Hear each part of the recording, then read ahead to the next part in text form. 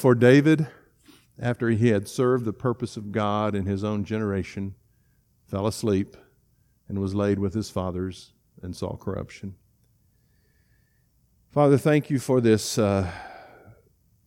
word to us. I believe that is really a challenge, I guess, to us. This man that you called a man after your own heart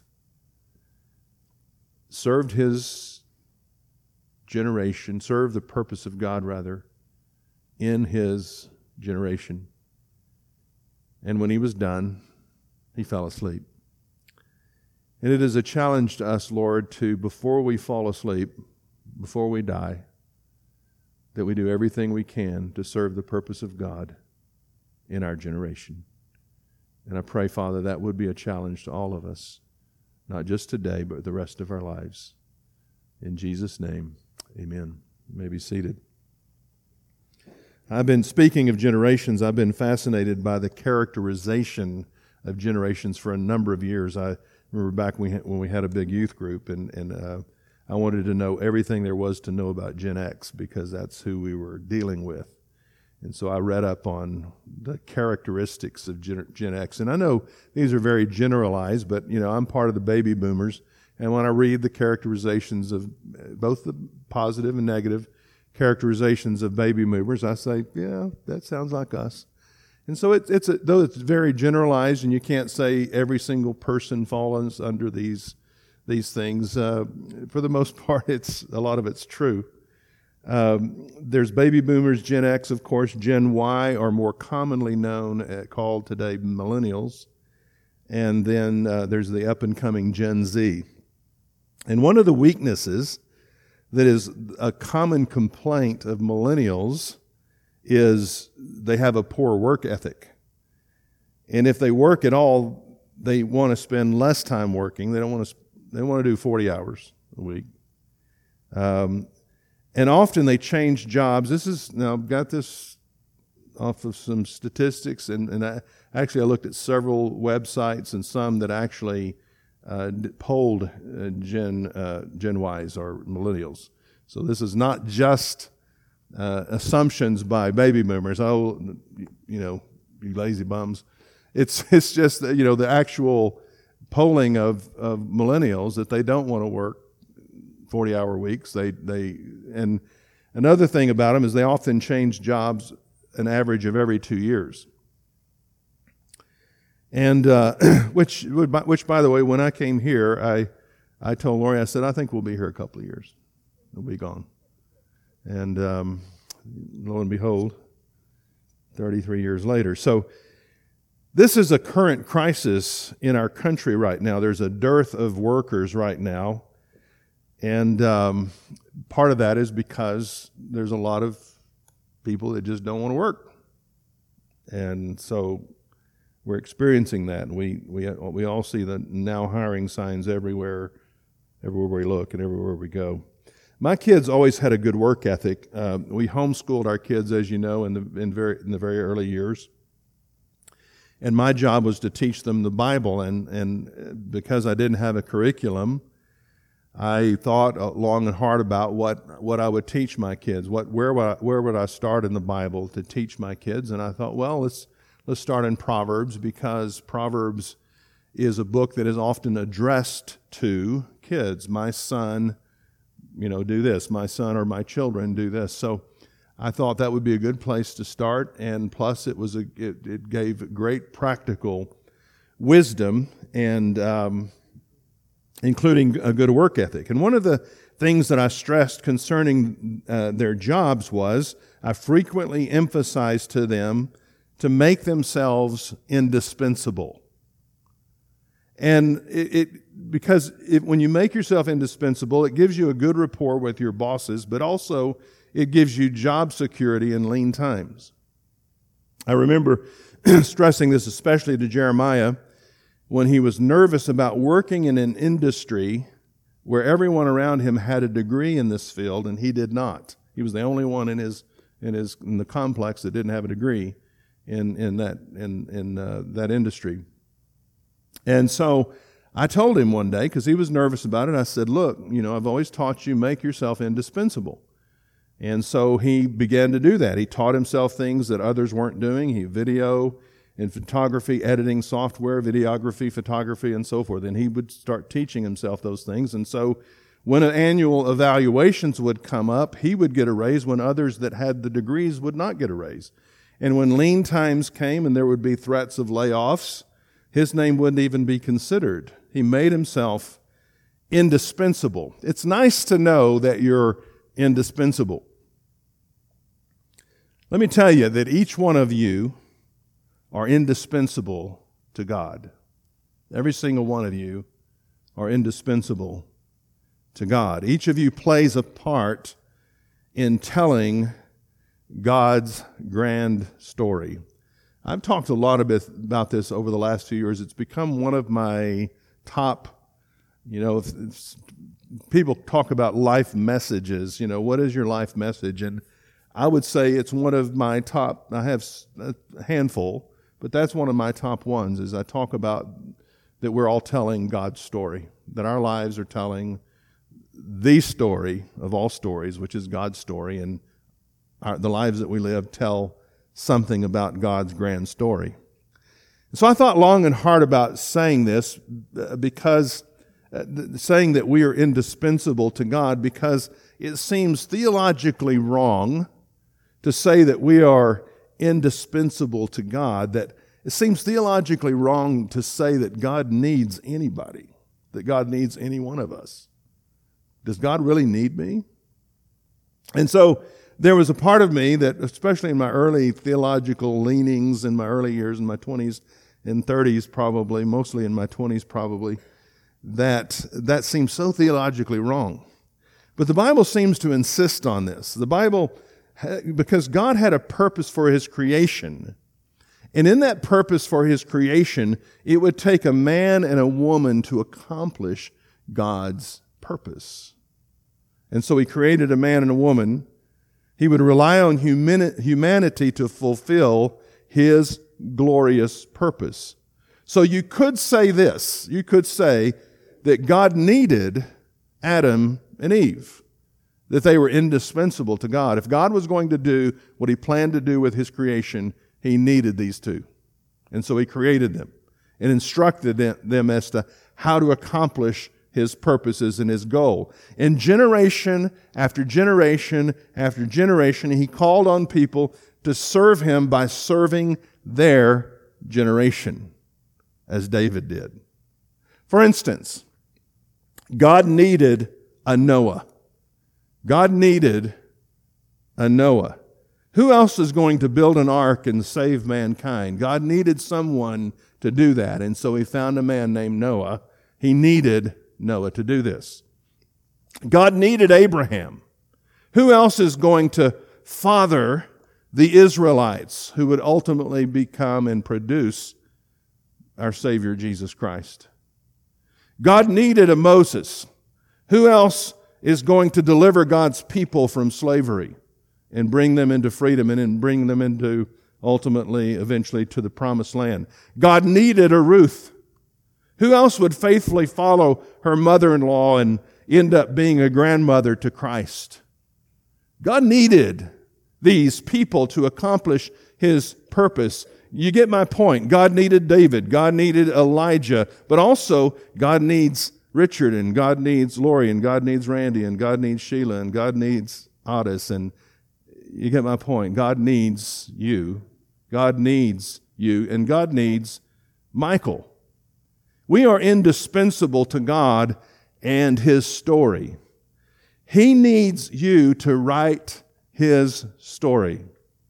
And so just as God created man to kick this whole thing off, He introduces players or actors, if you will, into the different stages and scenes of the story.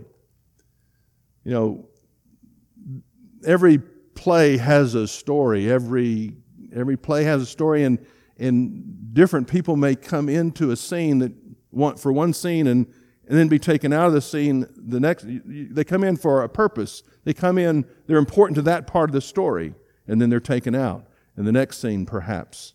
And so He introduces players into the different stages and scenes of history and his story, always at the right place at the right time.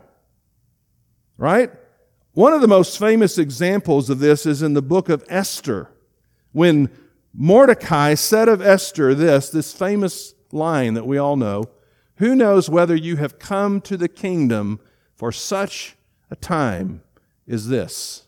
And every one of us could say that. Who knows that we have not come into this time in history, in this place in history, for such a time as this, to do something that's important to the kingdom of God. In other words, Esther was at the right place and at the right time, and so are you. I've heard some people say, "Oh, I wish I had been born at a different time in history. I think I would have done better if I'd been born in the, whenever." I was going to say the 50s, and I thought, I was born in the 50s. But born at a different time, lived at a different time. I've heard people say that my whole life, as though God doesn't know what He's doing in creating your life at this moment in history, at introducing you as an actor into this scene, in this moment, in this time in history. Even Jesus, the Bible says, was brought forth at the right time. He couldn't come earlier, couldn't come later. It was the right time, and so God introduces Jesus, the man, Christ Jesus, at the right time in history. Here's what it says in Galatians 4:4, "But when the fullness of time had come," see?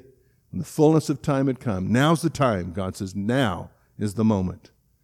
This Christmas day, this Christmas evening, night, God sent forth His Son, born of a woman, born under the law. When God needed a Noah, Noah was at the right place in his life to build a boat. When God needed a Moses, He had already been preparing Moses mentally and spiritually to take on the task. It couldn't have happened 40 years earlier. Moses wasn't ready yet. And so at the right time, at the right moment, when Moses was prepared mentally and spiritually, God introduces him into Pharaoh's court. Make no mistake, you're here on this earth at this moment because God needs you to be here at this moment, accomplishing His purposes. I love this line in John's Gospel, in John chapter 1, verse 6. "There was a man sent from God whose name was John." You could insert your name there. There was a woman sent from God whose name was Lori. There was a man sent from God whose name was Michael. You could insert your name there. Because every one of you were sent by God into this moment in history and in time and place, and that's why you're here. This is true of every one of us. When I came here over 33 years ago, it was at the right time for me and our family and the right time for Living Water Fellowship, a.k.a. New Wine Church, a.k.a. Journey Church.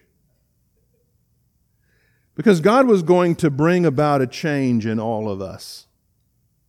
God was about to bring about a change in every one of us, in the church and in Lori and me. I can remember a very significant, this isn't off my notes now, I want to share this story, but I can remember a significant Sunday. I could tell you what I was preaching on. It was a watershed moment for me in my time here. It was 2 years into my time here. And like I said, when we got here, we were unimpressed with the town, not the church, but we were unimpressed. And again, like I said, we thought we'd be here for a couple of years. It took Lori a little bit longer than me. I think she says 5 years. It took her about 5 years. It took me 2. But it took me 2 because of a specific message I was preaching. I was doing a series called The 7 Sayings of Jesus on the Cross. And I was doing the line, and it was a 7-part series because He said 7 different things. And I was doing the line, "It is finished." And I remember right in the middle of that message, God kind of tapped me on the shoulder and said, "Okay, do you really believe this? It is finished." Because I had for 2 years tried to conform Living Water Fellowship into White Mountain Christian Center that I had left and been there for 9 years. I came here and thought, this is not White Mountain Christian Center. I'm going to make them like White Mountain Christian Center. But at the same time, I felt the pressure from the church trying to make me into their former pastor. Well, our pastor didn't do things that way, you know. And I would get that often. One day, Lori and I were up here cleaning out some files, and we were throwing stuff in the trash can, and somebody from the church showed up and said, "You're throwing away stuff that's part of who we are." And I thought, not anymore. You want to take it? Here, take it home. If it's important to you, take it home. That's not who we are anymore. But I was right in the middle of preaching this message, and God said, you need to declare this morning that White Mountain Christian Center you need to say it is finished to that. And you need to get the church to say it is finished to Living Water Fellowship. The next week, we changed the name of the church to New Wine Church. Water into wine, right? Living Water Fellowship into New Wine. But what I'm saying is that I came here at the right time for me, for our family, and for this family. And God brought about great change in all of us. And that's what happens when we are serving the purpose of God in our generation, is that we can expect times like this when things begin to change. God is going to accomplish His purpose in telling His story through us and through what we do. And by the way, we have told it well. We have told God's story well. Jesus was born at the right time, and you were born at the right time.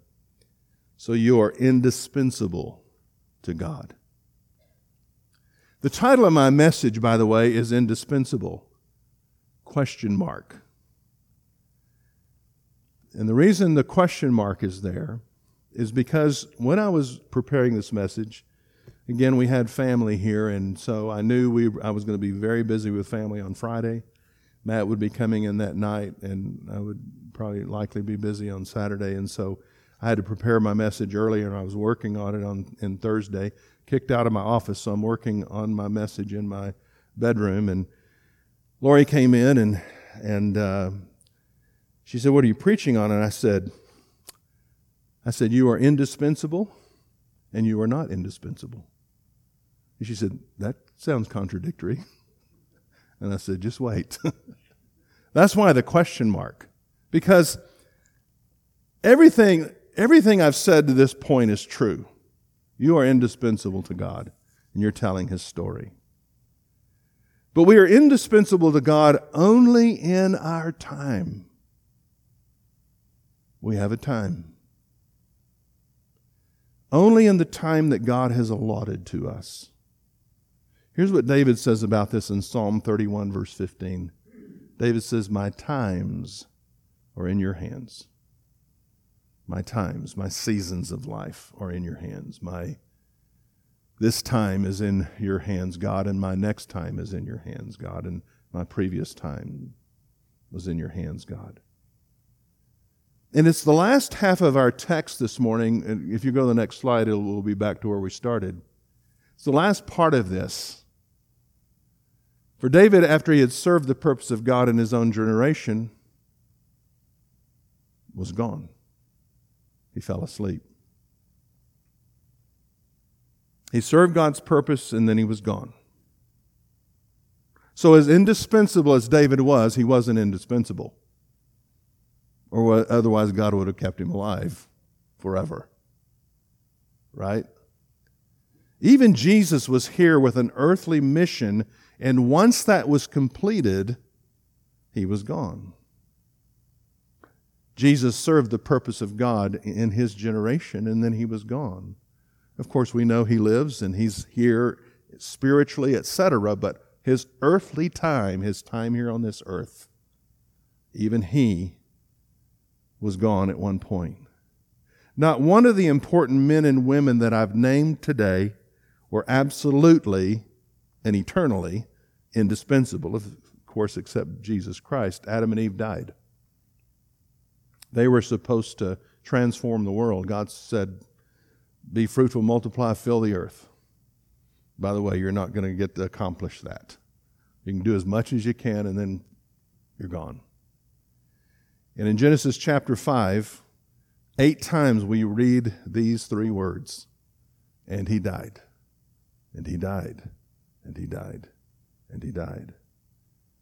We all give way to the next generation, or to the next one called up to tell God's story, the next part of God's story.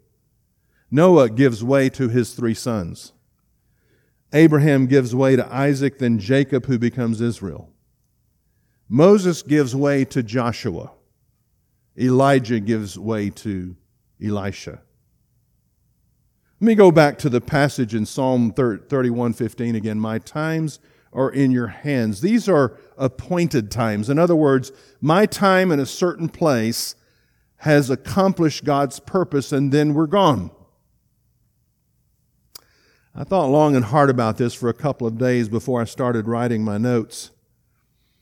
And I'm glad I waited, because I believe God spoke a personal word to me for all of us in this time that we're facing right now.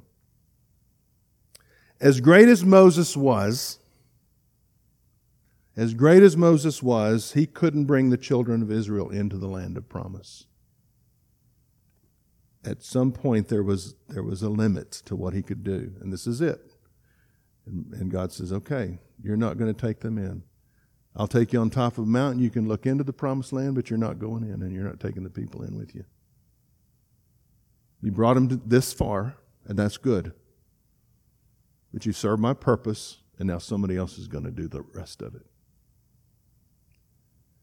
So that was left to Joshua.